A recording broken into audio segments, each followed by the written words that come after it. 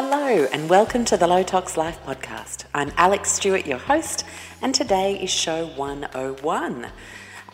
Here's to another 100 amazing conversations. Thank you everyone for joining me for the first 100. I am very, very excited to kick into our second 100. I had no idea where this podcast was going to go 2 years ago when I started it, and I think it's united us over how broad a range of topics we can be interested in as conscious, aware individuals on our time on Earth. And I just love that the feedback is always, thank you for such a beautiful, big variety of topics, because, you know, there's lots of interesting things to talk about. And I just love bringing it to you guys every week. Anyway, to stop me rambling, I'm going to jump straight into who's supporting our show for the next couple of weeks. We have the wonderful Republica Organic. They are doing a beautiful and huge giveaway of a year's worth of coffee and 30% off their entire range on their online store. So all you have to do to win that coffee is jump onto the show notes today or next week, but do it today so you don't forget, and just say why you'd like to win the coffee. And last time we ran this with the Republica guys, what I loved was someone entered and shared a really heartfelt story. Then another person was going to enter, jumped onto the show notes, started writing her entry, and they said, actually, you know what? No, that person deserves it more than any of us here. You know, they've been through some really rough times and I want her to win. I could not have anyone else win that competition. It was just such a beautiful random act of internet kindness. I just loved it. So please do enter, share whatever you'd like to share as to why coffee would really help you out for the next year, especially if it were free. And good luck to everyone. Now, 30% off on the entire range. Obviously, you can jump onto their website from the show notes. But they sell everything in packs of 6, and I always like to say that's because they're a big supermarket brand and really sort of pioneered the availability of fair trade coffee in Australia's largest supermarkets, and they did that because Jacqueline is passionate about mainstream growth of awareness in fair trade practices in some of the world's largest used consumed goods like coffee. Chocolate's another great example of very little transparency in the past, and still struggling to have brands be super transparent about cocoa farming. And coffee farming was coffee bean farming was something that really struck Jacqueline on a trip back to Colombia one day when she realised that coffee in Colombia wasn't so good, but Colombian coffee everywhere else was great. So she realised that as a country, they were shipping out all their best stuff, they were underpaying workers, and she was horrified by that and left her career in journalism at the ABC and decided to give fair trade organic coffee a name back in 2004. So I love the brand. I love Jacqueline. She's a dear personal friend, and collaborating together to bring about more awareness is something that is just an absolute pleasure. So do jump onto the website. If a packet of 6 coffee beans is too much for you, jump on with a friend, share the postage, catch up for a coffee, let's say, and split the order. Great for schools and offices as well.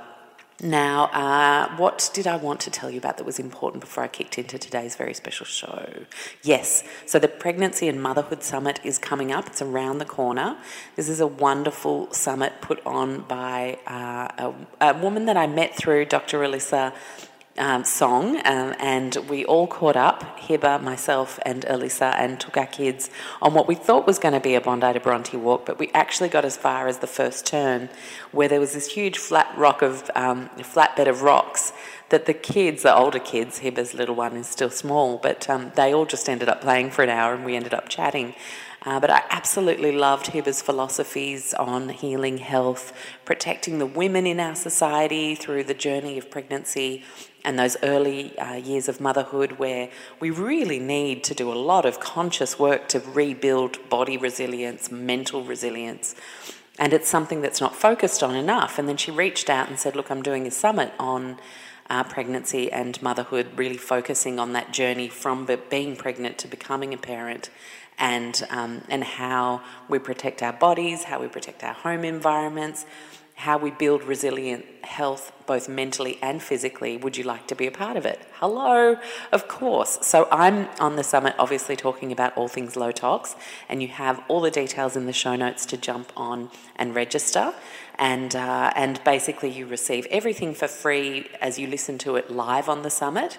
And don't panic if you miss one or two lectures that you really wanted to hear, because they always do these like comeback weekends at the end where you can listen to everything for a few hours. So I find them to be incredible value, and I'm really excited about this summit. It's got some incredible experts. Dr. Alyssa is joining us on there. Dr. Ben Lynch is on there. Some really amazing people, and I'll share some more information over time. Now, just a little reminder, the book is available in the UK. If you haven't grabbed it, you can either jump online to Amazon, or you can pop into hopefully any bookshop. I've seen people posting from bookshops, which is really exciting.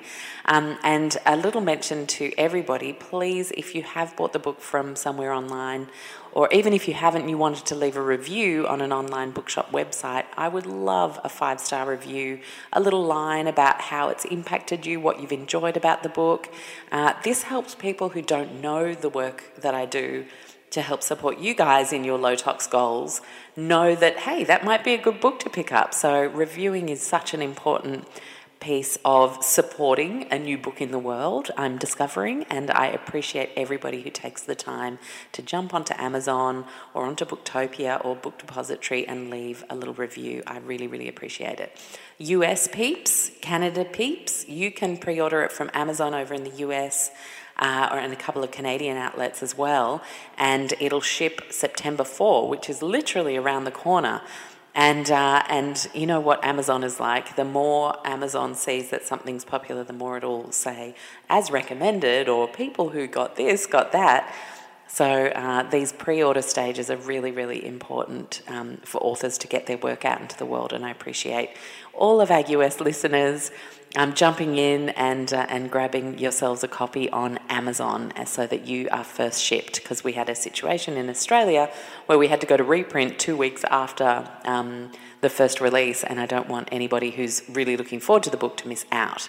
Now, I've said all my stuff, so I'm going to let an incredible human do the rest of the talking. Well, I'll be doing a bit of talking, but Professor Will Steffen will be doing most of the talking in today's show. Wow, what a guy. It is so amazing to find such a prolific scientist who has the gift of communicating these complex things in ways that you and I can understand, and in ways that we can feel we can actually do something tangible to move the needle on this whole climate change fiasco. Professor Will Steffen is a climate change expert. He's a researcher at the Australian National University in Canberra. He was on a panel of experts supporting the Multi-Party Climate Change Committee. He served as a science advisor to the Australian Department of Climate Change and Energy Efficiency, and was the chair of the Antarctic Science Advisory Committee. From 1988 to 2004, Professor Will Steffen served as the Executive Director of the International Geosphere-Biosphere Program, which was an international network of scientists studying global environmental change based in Stockholm, Sweden. And his research interests span a broad range within the fields of climate change and Earth system science, with an emphasis on sustainability, climate change, and the Earth system. He's authored numerous publications on climate science, and I just feel so lucky that after reaching out to the Climate Council, Professor Steffen put himself forward to have a chat with me to really clear up a lot of this confusion. You know, the media can have a debate about things, often leading us down some primrose paths of mistruths, and there are some incredible journalists obviously sharing exactly what's going on straight from the scientists' mouths, and what today's chat does, hopefully, is help you understand how you can play a bigger role in your day-to-day, as well as how you can contribute more effectively to those who are playing a bigger game in activism. Because I think a lot of us might not feel like we can step into an activist role but aren't quite sure how to then support the people who are in the most effective ways. And I really feel like today we not only demystify some of the confusing points of climate change based on conflict in what we can read online and who's saying what, but also know what to do. So I hope you enjoy my chat with Professor Steffen as much as I enjoyed having it. Hello, Will. How are you? I'm doing well. Thanks, Alex. That is good, and I'm really excited that you're here to join me. I think climate change is something so many of us are passionate about, and we kind of know we need to be doing something. But what I hope from our chat today is that by the end, people see a much clearer path to what our day-to-day lives caring about climate issues can look like, so we feel proactive and so we feel like we're part of the solution. How does that sound as an end goal for today? Yeah, absolutely. Awesome. Now, let's start by finding out a little bit about how you came to be a climate scientist. What's happened over the trajectory of your career to land you where you are today with the Climate Council? Yeah, really good question. I originally started life as a chemist. That's what my doctorate degree is in. But in 1990, I had a chance to join a new, very exciting international research program. Its official name was pretty much an awful mouthful. It was International Geosphere Biosphere Program. But the short and easy to understand name was a study of global change.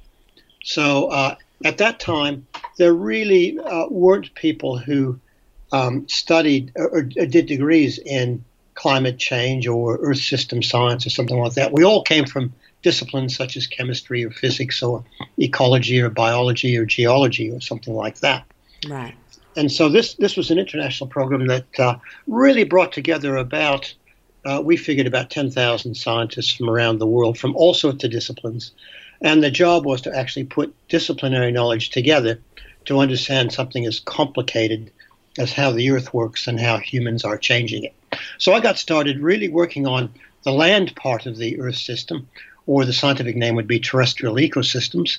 And that went on for about 8 or 9 years. And then in 1998, I became director of the entire program and was based in Stockholm, Sweden for 6.5 years.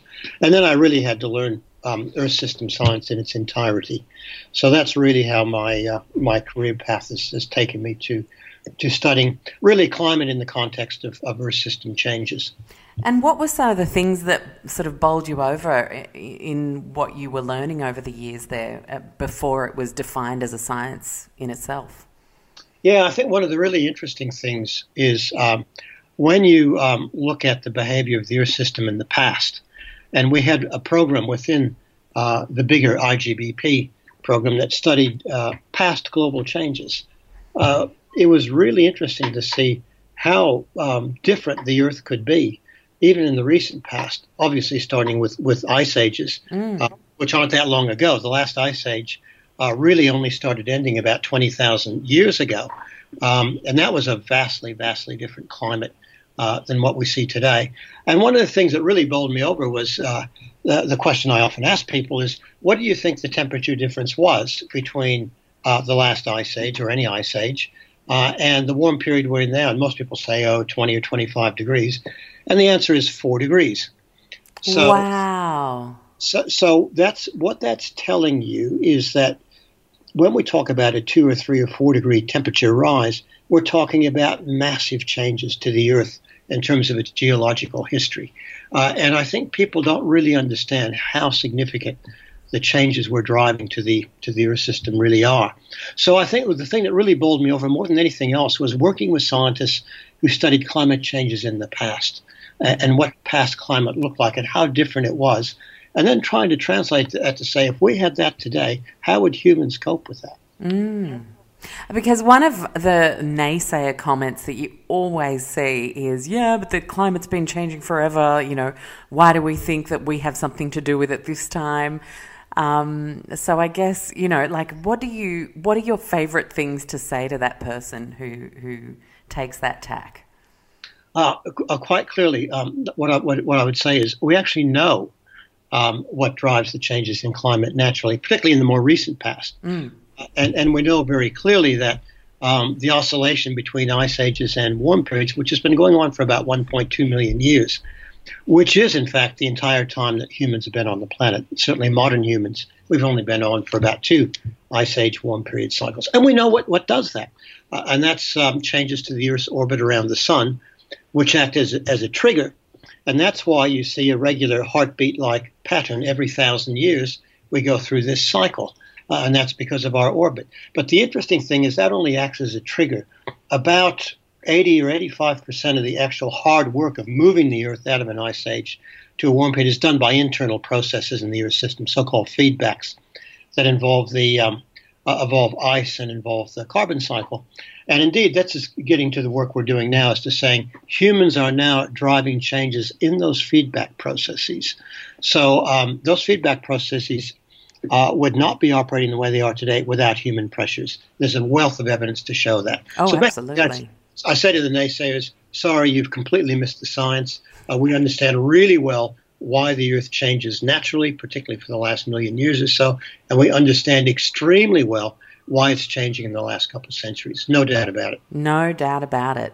So really, was it the Industrial Revolution that kicked us all off onto this this hyper-speed human-influenced climate change? Actually, not really. Okay. That's an interesting question, because when you actually graph a lot of changes to the human side of things, including CO2 emissions, including population, including communication, all sorts of things. And go back to 1750, which was just before the start of the Industrial Revolution in England in the late 1700s. What you find is that, yes, there were slow increases in population, GDP, emissions, and so on, but they just skyrocketed after about 1950. So the rate of increase increased dramatically after 1950, roughly. Wow, okay. So really 1950 was when it went nuts. Yeah. That's interesting, because that's when plastics became everyday used items. Yes, and aluminium foil and all sorts of things you start to see in the geological strata that are forming today. Now, that mid-20th century time period, the historians actually knew that before we Earth system scientists did. There's a historian named John McNeill from the U.S. who wrote a beautiful book in the year 2000 called Something New Under the Sun, which defined us humans. And the something new was what happened in the mid-20th century. And it wasn't really technology. It was the institutions and economic systems that allowed us to greatly increase the use of fossil fuels, all sorts of new technologies, and so on. So it was really a societal shift post-World War II, which unlocked a lot of nascent technical capability which was building from the Industrial Revolution. Right. And for me, it feels like this really was the birth of marketing, the birth of throwaway society, the birth of the shift towards fast values as opposed to slow values. A lot of stuff happened in that 1950, 1960 kind of time that's, gosh, when you think about it, like you draw all the parallels and you're like, of course, oh God. Yeah. Yeah, and I think those are very good observations, and I think they're all part of the same huge sweeping socioeconomic changes and changes. And if you like, that really greased the wheels of then production and consumption, which of course the byproducts of which are greenhouse gas emissions, plastics, aluminium foil, massive amounts of concrete as we urbanize, and all sorts of things like this, which just really shot up quite remarkably after the Second World War. Right. And so that happens in the 50s and 60s. And then so what do you guys start to see as you plot out what's happening to the climate from then on? Well, if you look at global average surface temperature, what you see is certainly the start of a very strong trend, probably around 1970-ish. And that makes sense because it's going to lag a little bit how fast we're putting greenhouse gases in the atmosphere. And in fact, in 1950, there were only about 315 parts per million, and that was over a pre-industrial baseline of 280. That would have affected the climate a little bit, but not greatly. But we've increased, now approaching 100 parts per million since 1950. and you can see that in the temperature rise, really starting around 1970s.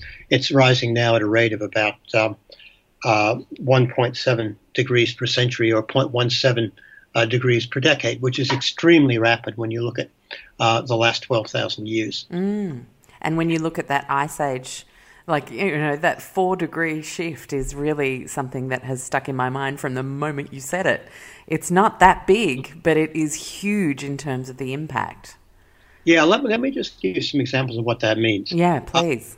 The ecosystems that we value around Australia and indeed in other parts of the world, they've adapted to the last 12,000 years when the temperature was pretty steady. There were small ups and downs, but overall the temperature was plus or minus probably a half a degree. And that was over 12,000 years.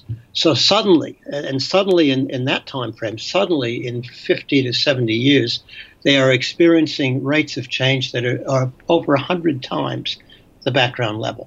Now, ecosystems can't adapt. That's why the Great Barrier Reef is suffering mass bleaching. Yeah. That's why we see flying foxes dropping dead out of the skies. That's why we see fires raging in California, Greece, Sweden. That's why you see temperatures in the Arctic 30 degrees above normal. And natural systems can't cope with that. So this is why we're seeing such huge impacts already at about a 1 degree temperature rise. It's the 1 degree is already 25% of the difference between an ice age and a warming period. But the rate at which this is occurring is overwhelming the capacity of natural ecosystems to adapt. Yeah. And so, like, just to help us understand, because most of us aren't scientists, you say, we talk about the 1 degree change, but then what we see in the news is, like, as you just said, 30 degrees above sea level, above regular temperatures, and all that kind of stuff. So because 30 seems like a whole lot more than 1. So can you explain that? Okay. What happens there is that in addition to just an average of 1 over a long period of time over the whole planet, you see very much larger regional and short-term shifts. Gotcha. So basically, what's happening in the Arctic is that it is warming a little bit more than double the global average. So in the Arctic, the base warming is already 2 degrees up there. But then, because of the destabilization of the jet stream, occasionally you get huge variations of extremely cold air coming south. That's what hit the southeast U.S. a couple of years ago, in extremely warm temperatures being sucked up into the Arctic. And that's why you get these temporary by temporary having a couple of weeks of temperatures way above normal or way below normal in certain parts of the world.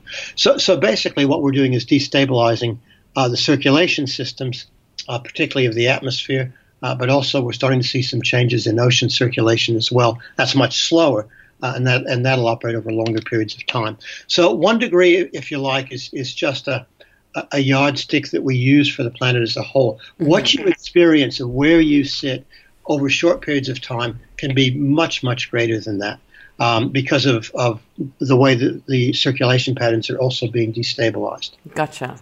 And so when we destabilize the circulation patterns of the atmosphere, does that make the air less stable? I'm thinking about air travel and turbulence and things like. Do we need to worry about all that kind of stuff?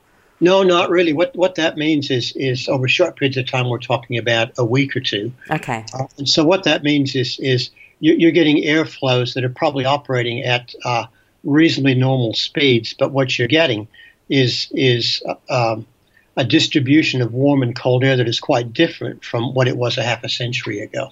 So think of a belt of winds that operate around the northern high latitudes that keep the cold air in the Arctic and the warm air further south. That, instead of being rather nice and even around the globe, is now seeing big loops north and south, which is sucking warm air up into the Arctic and dragging cold air down into temperate zones. Now, you might feel a few bumps on the airplane, but you would pass through those jet streams fairly quickly, I would think. So we're looking at several weeks of erratic behavior of this jet stream. In fact, in Europe now, it's been a couple of months. It's been locked into a situation where you're getting extremely warm temperatures higher up in northern Europe. I was up in Sweden in June, and it was incredibly warm. In May, they were hitting I think in May they hit over 30 degrees Celsius, and this is in Sweden. Crazy. Yeah, and they've had massive forest fires up there because of that. And normally those forests don't burn all that much. No, when I saw bushfires in Sweden and Greece, I was like, "Whoa, there's something really bad happening here. This is not good, people." So devastating, and so much we can change. There really is, and I really do like to bring it back to a message of hope. Do you feel like, as a scientist who looks at this stuff all the time, that we've possibly gone too far and we can't affect as much change as we should or need to?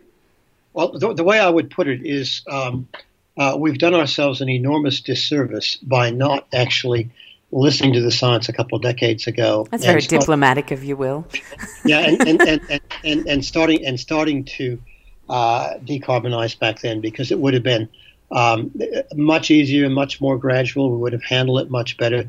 Now, I think we can still do it, but the window of stopping what we're talking about in this new paper, of stopping the potential of crossing a planetary threshold, that window is closing very fast. And by that I mean, if we actually don't have policies in place and a real determination and decision across all political parties that we're going to do this, if we don't have that in place in the next couple of years, I think we're going to really lose the last chance to stabilize our climate, at a climate we can live in. Right. So how do we make this a non-political issue? Because what bugs me massively is that this seems to be like a hippie left liberal situation, that, to care about the climate or to mention climate change, you have to be a lefty. How do we make this transcend politics? Like, what can we do to make everybody realise that this should be the overarching theme by which we run every other decision we make? Yeah, no, that's a really good point. That's exactly the what we need to take. It's really hard as a natural scientist to understand why this happens. The only observation I would make is, having lived in Sweden for 6.5 years, their political system is vastly different, and it's built on consensus and working across parties. They have 7 or 8 parties. No one ever gets a majority in parliament. And the Swedes make sure that's the case by splitting their votes around, which means 3 or 4 parties will always have to talk, not necessarily the same ones.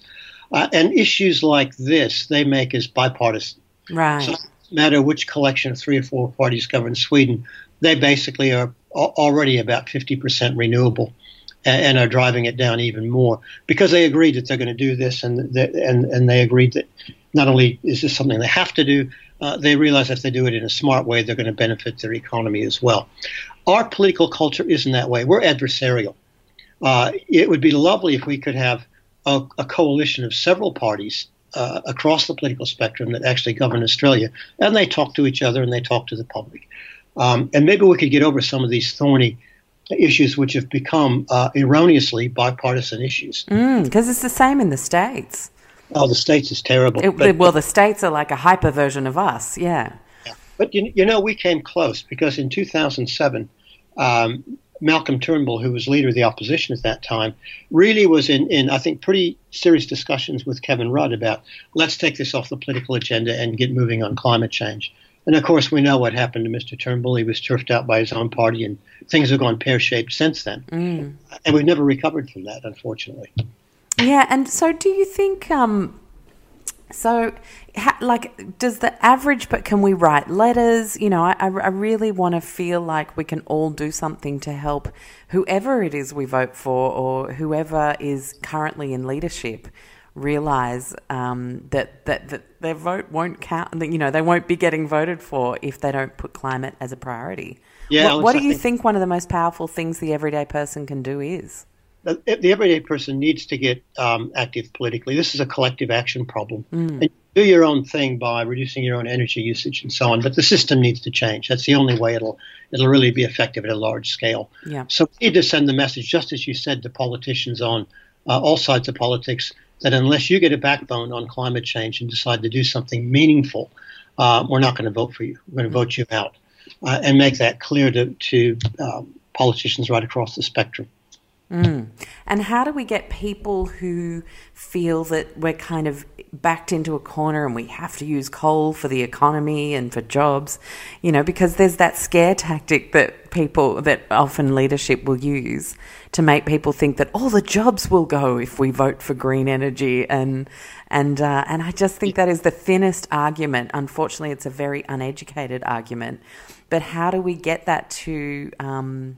how do we get to the average everyday person to realise that all the jobs won't go? They're just going to go somewhere else.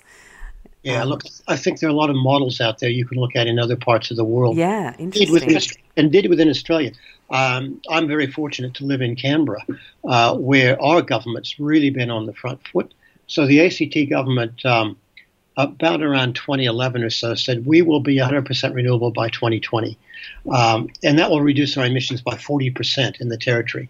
So, and at the time, there was real nervousness about how we're going to do this. It's going to kill the economy and so on. Well, we have achieved it. All the contracts have been signed for solar and wind, and we have pretty much the cheapest electricity prices in Australia. Hasn't killed our economy. In fact, it's generated income with wind companies. A couple of them have moved their headquarters here. We're setting up training schemes and so on. So the territory's done actually very well. And we will achieve a 40% emission reduction by 2020. And now we're going to tackle the other sectors of our economy. And the government now is laying out plans for becoming totally carbon neutral by 2045. Mm-hmm. Now, when you look at our emissions profile, that would keep us within a 2-degree target. If everyone copied the ACT, Australia could do its share to cap the temperature rise at probably under 2 degrees. Wow. That's extremely positive, isn't it, really? Absolutely. People need to look at those examples. They need to look at South Australia. They need to look at California. They need to look at the Nordic countries and so on. Those countries who have decided they're going to do something. And when they set out to do it, they find out, first of all, you can do it. And second of all, the co-benefits probably outweigh the adjustments that need to be made economically. Amazing. And, okay, so a little example of a fundraiser that I was a part of, giving a talk. A bunch of us got together and we all raised money for a protesting group who were going against a coal mine proposition, a Korean-owned coal mine up on the Central Coast. And we all got together, and all of us getting together meant we raised 17 grand for these people to go and fight against this and, get legal support and all of that kind of stuff. Are these the sorts of things that we all need to be organising to do, or like when we see that someone's organising to do it, we buy that ticket and we support it? Is that what grassroots action looks like, to get people to realise we just don't want more dirty energy being used? Yeah, that's a really good example, because what that is putting your effort into a collective action, i.e., say, a legal action or political pressure, say, on unconventional gas development in the Northern Territory or WA or wherever. I think that's what needs to be done, because if you say, well, this is such a huge, complicated problem, can we actually distill out and make it more manageable? The answer is yes. And the first thing you can do is to say no new fossil fuel developments. Any new fossil fuel development is completely inconsistent with meeting the Paris targets and stabilizing the climate. So here you have something that's really practical. Any proposal, be it Adani, which is huge, or even smaller ones, whether it's coal, gas, or whatever, simply oppose it. Legally, political pressure, whatever. Because the only way we'll ever solve this climate change issue is to get out of fossil fuels. And that means no new fossil fuels. They're incompatible with effective action on climate change. Awesome. That makes me feel happy, because those are the sorts of things that everyone can play a part in that. You don't even need to be one of the speakers. You don't even need to be one of the activists. You could just buy the ticket to go to whatever the talk is about, or, and everyone then gets to feel like they're useful. Absolutely. And those people who are living in rural areas support the farmers who are saying, lock the gate. We don't want unconventional gas development. And the indigenous people are saying the same thing. Yeah. That's a huge issue. Can you talk to us a little bit about the impact of gas? We often talk about petroleum, and we seem a bit more versed in that side of things, but let's talk gas for a little bit. Yeah, well, gas is often talked about as a bridging fuel from coal. That may have been true 20 years ago. It's not true now. You don't need any bridging fuel. You just go directly to renewables. Yeah. So that's a furphy. And the second thing is that although on average burning gas would emit about half the amount of CO2 as burning coal, that's just a general average for the same amount of energy. It still is an enormous amount of CO2, and it still raises the global temperature by burning gas. So why would you do that when you can directly go to renewables, battery storage, smart grids at a cost that's similar to or even less than gas? Well, the only reason it's being pushed is the gas industry wants to keep itself in business, which is natural in our economic system. Yeah, of course. That's something that we need to simply address, is say, no, you cannot stay in business. And we need to find ways to help the people who are in that business to become reemployed, retrained, and so on. I am so glad you said that, Will, because so often, you know, we just talk about what's right and what's wrong, but then we don't talk about tactically how we shift as a society, protecting jobs, protecting people's livelihoods, because, you know, to just close all the coal mines, like that's a huge ramification on thousands and thousands of family lives out there. But if we actually set up a strategic pathway to get them into renewable industries, then that's a really important conversation worth having. Absolutely, and I think that when you look at the human past, we've had technological changes sweeping across our societies for forever, really. Oh, my own dad was affected by this when overnight we went from film camera, and he was in the film camera business, to digital, and it nearly wiped an entire industry out. Yeah, and so I think wise societies actually use public money to help retrain, help communities, and so on. They do that in Sweden when they have structural adjustments in their economy, rather than fight it, like the U.S. seems to be doing now with Mr. Trump. They say, look, that's the way the economy is going, that's the way technology is going, but we actually need to support people who are affected by this to retrain, move into new developing industries rather than the old ones. We need to do the same thing with fossil fuels. We need to support people who will be affected by the closure of coal mines, closure of gas, and so on, and train them for jobs in renewables or other parts of the new economy that's coming. And, you know, I mean, I think the Rockefeller family are a great example of hyper wealthy families realizing, you know, that actually this is not the way forward, and let's divest now. These grandchildren are divesting and you know, building renewable funds. I think this is possible if we just acknowledge the facts and start to move cleverly into the right direction. Then it means no one needs to lose or, you know, like lose a fortune. I think because a lot of people in our current economic model who have been made extremely wealthy by these sorts of industries, you know, there's almost like there's sort of protection of the wealth at the expense of the health of our planet. Yep, that's right. And in fact, that's a nice way of saying that there are certainly very, very strong vested interests in the in the way that we've generated electricity and developed transport and so on over the past century. And these people are the ones that are really stumbling blocks. They're holding us up, aren't they? Yeah. And they absolutely do stand to lose unless the smartest of them actually say, wait a minute, we're wealthy, maybe we should channel our investment somewhere else. Yeah. If we're forward looking as to where technology is going, where society is going, where the economy is going. So we really have to encourage that sort of movement away from old technologies, which are going to die anyway. But the problem is if they don't die soon enough, we're going to blow the climate out. That's really crunches. Oh, my goodness. Okay, so we need to keep it positive. I laugh, otherwise I'd probably cry, right?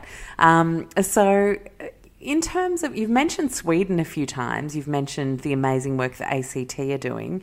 Are there any other like amazing examples of people starting to shift in the right, like even people who were huge champions for petroleum-based energy in the past who've made some really exciting steps and are now leading the charge? Is there anyone else that you'd like to share?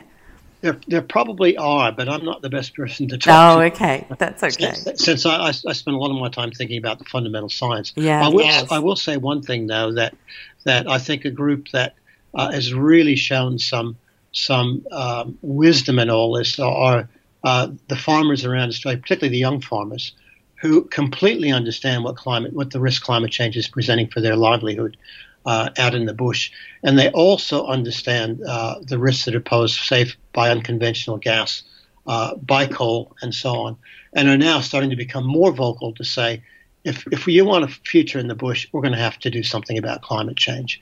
Other groups like the firefighters who play a really important role in our society because bushfires have been with us forever, but they're getting worse.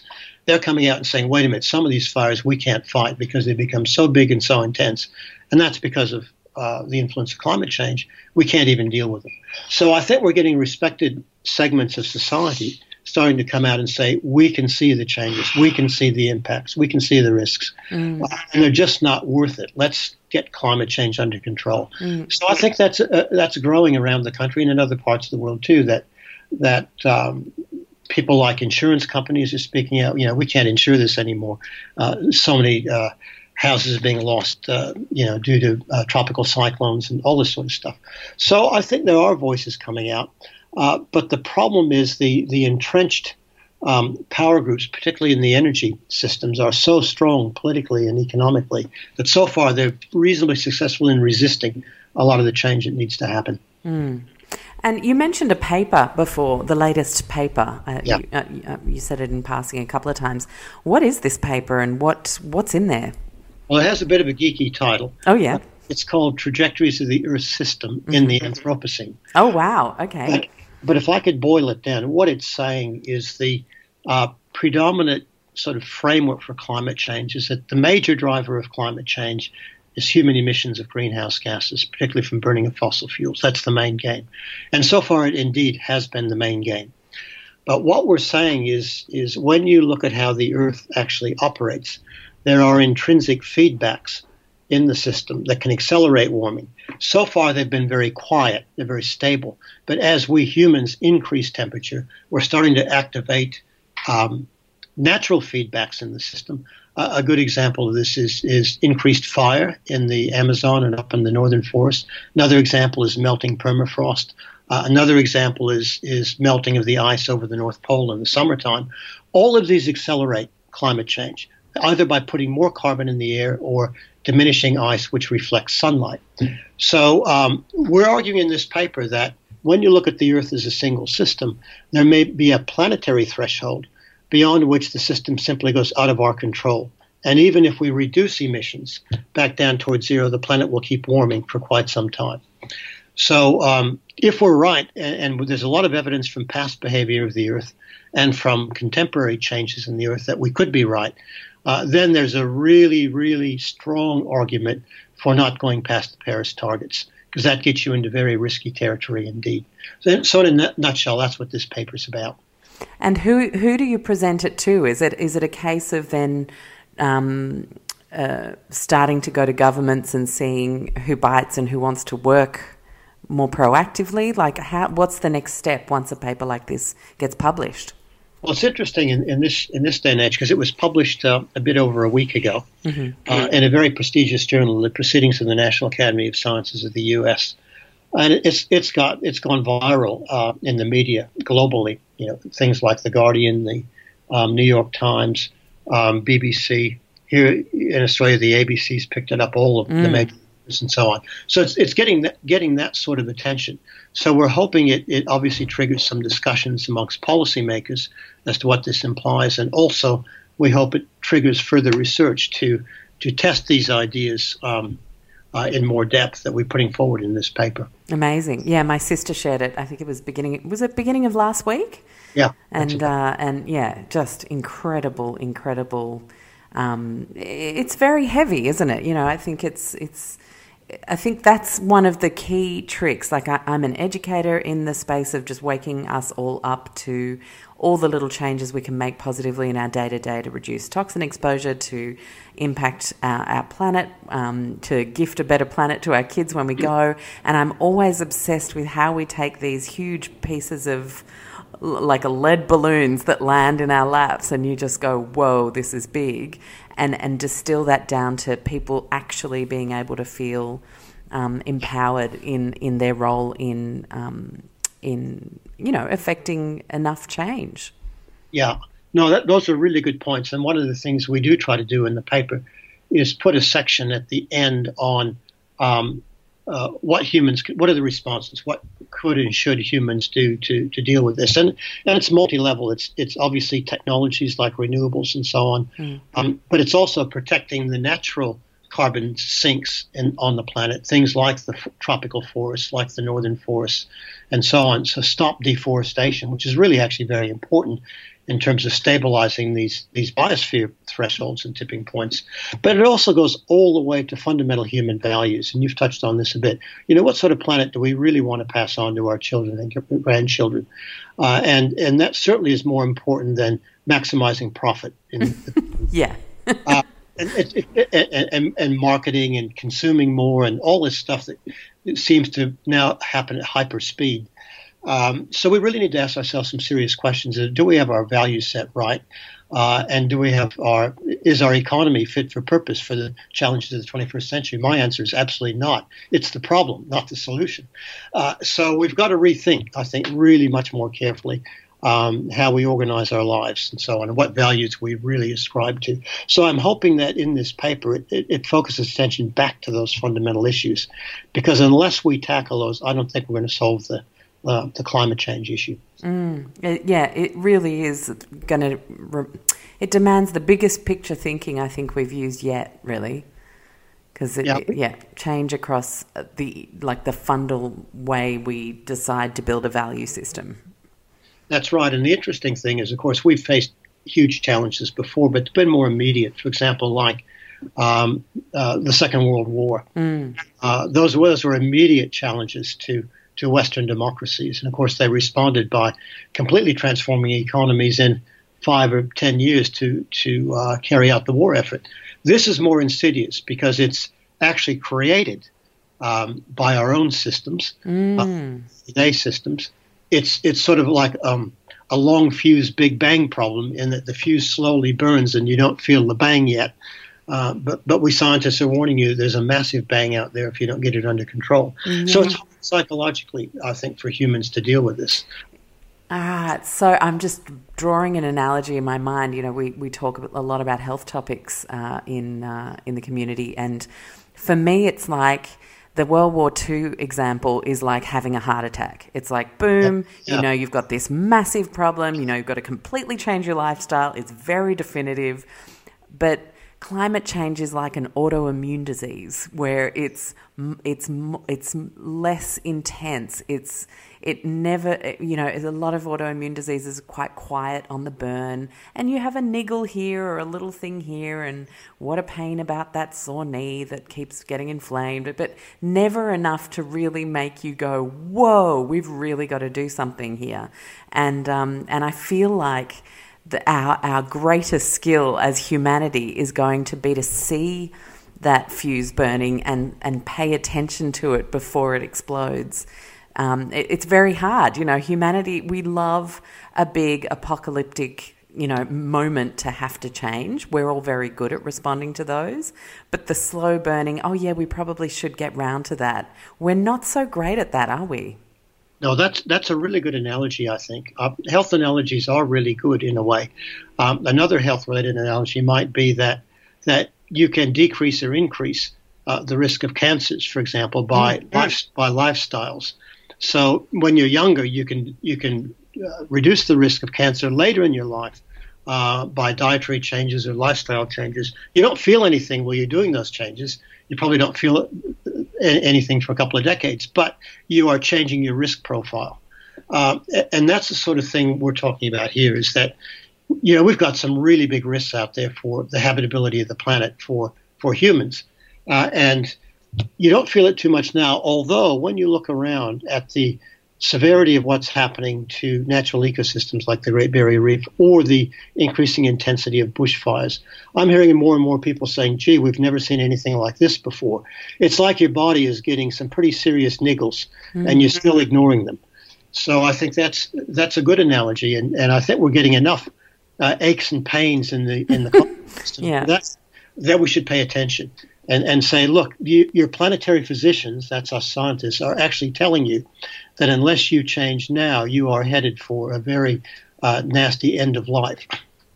I think that's the clincher, really, isn't it? That's the quote that's going on social media from this chat. It really just helps people go, okay, let's see the climate scientist as our global doctor, and this is the big warning sign. That is such a, sometimes you need to talk for 40 minutes to get to these moments, right?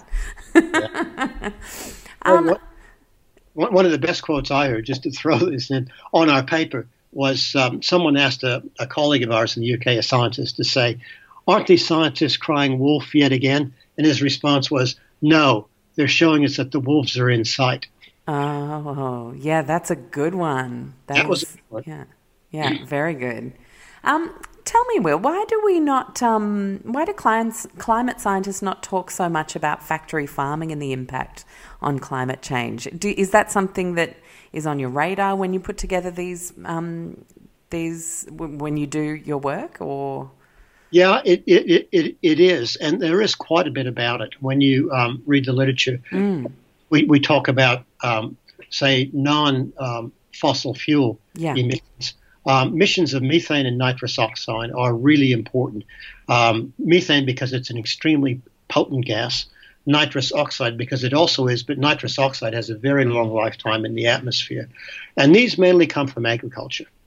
And from both fertilization, but also from animal farming. So yeah, there's a big emphasis on completely rethinking how what food we eat, how we grow the food, and so on. So although the sort of immediate thing is, we've just got to get fossil fuels under control. Simultaneously, the next probably two biggest things are agriculture, and animal agriculture figures very hugely there, and also transport. How we move ourselves around, and do we need to travel so much, and all this sort of thing. Those are big ticket items for sure. Yeah, I so struggle with the transport one because I'm part of an international family. I love my family, and they live literally all over the world. And I do, I find that hard. It's like I saw someone tearing down Leonardo DiCaprio for his private jet because, like of the disconnect between putting together an incredible film on climate change and then riding around the world in a private jet. And I'm like, I travel a lot too, but I care about the planet. Yeah, we scientists travel a lot too. So same thing can apply to us. And I think what we need is a very integrated approach. If you look at travel, still by far the biggest polluters are private vehicles. Yeah, bigger than the airline industry. Shipping is growing with the popularity of cruise ships and so on, and they tend to use very dirty diesel fuels in shipping. Oh wow! Just being pumped out into the ocean. Well, no, when they burn it burns a lot of CO2. Okay. So, by dirty, we mean they are not very efficient. Yeah. And the reason they can use that is because weight isn't a consideration. They can take on less efficient fuels. Where on aircraft, efficiency is hugely important because you want to reduce the weight you need to carry. So they use very efficient fuels by comparison on aircraft. Okay. But if you want to look at transport, the way I look at it is, first of all, you need to decarbonize ground transport, and we're on the way to doing that. Electric vehicles they're really surging now in both their popularity and also the drop in cost of them and so on. So that's very positive. There's been a resurgence of public transport in cities, particularly light rail-based transport, which in Canberra's case, we're putting in a light rail system. That's run on 100% renewable. So there's no emissions associated with that transport. Active transport, cycling and walking is increasing. So I think what we need to do is decarbonize ground transport is priority one. That also means getting rid of short-haul air traffic and replacing it with high-speed rail run on renewable. Yes, please. And that would cut that down to, we still need air transport, particularly in a country like Australia, which is very, very widespread. But you don't need air transport between Sydney, Canberra, and Melbourne, for sure. No. That's an enormous amount of our aviation. Absolutely. And Europeans just laugh at the fact that we don't have a fast train between those three. Yeah. So I still do a fair bit of work in the Nordic countries, and I always take trains between Copenhagen and Stockholm and Göteborg, the second city in Sweden, and those sort of things. You don't even think about flying. No, it's like as soon as the Eurostar was available, that's what we took between France and England, never again travelling by plane. Yeah. So we simply need to convince the airline industries that they should actually become high-tech transport companies. And perhaps you would have a Sydney-Melbourne high-speed train with a Qantas number on it, and it would be flying along the ground, so to speak. Yeah. We need to think outside the box like that. That would leave then the niche for biologically based aviation fuels, which are going to take some time to develop. They are under development. Leave those for the long-haul flights, which you really can't do by train or ground transport. I mean, that's the sort of thinking you need, is a system-level approach to how do we get carbon out of the transport system. And do you feel like we've got enough brilliant minds working on this as we speak? We have, on the research side, probably yes. On the institutional, political, private sector side, the company side, no. Not yet. Because to be fair to them, they are still driven by the wrong economic levers. The short-term profit cycle is the problem. And that goes right back to institutions and values. If we change it so it actually makes sense for airline companies to invest in high-speed rail, say between Sydney and Melbourne, then it will happen. But we got to get those incentive systems, those economic frameworks right, that it makes that airlines can make more money by putting in high-speed rail than they can by flying airplanes between Sydney and Melbourne. Ooh, that's a good little big picture thought. I love that because, basically what we're saying is what we are playing a short game as a society, not you personally, not me, but we as a society, as an economic model, are playing a short game, but our planet requires us to play a long game, and therein lies the disconnect that we're currently experiencing. Yep. And I keep confronting economists that I talk to, virtually all of them, simply don't have a clue as to the nature of the problem we're facing and what needs to be done. There are some really good inventive economists, but they're out on the edge. They're not mainstream economists. And they have some fantastic solutions, but they need to become mainstream. And that's a big challenge that we face. Yeah. And I will share a couple of amazing TED Talks on how we build green economies because there are, as you say, some incredible minds in that space. And we need to get them out of the fringes. Absolutely.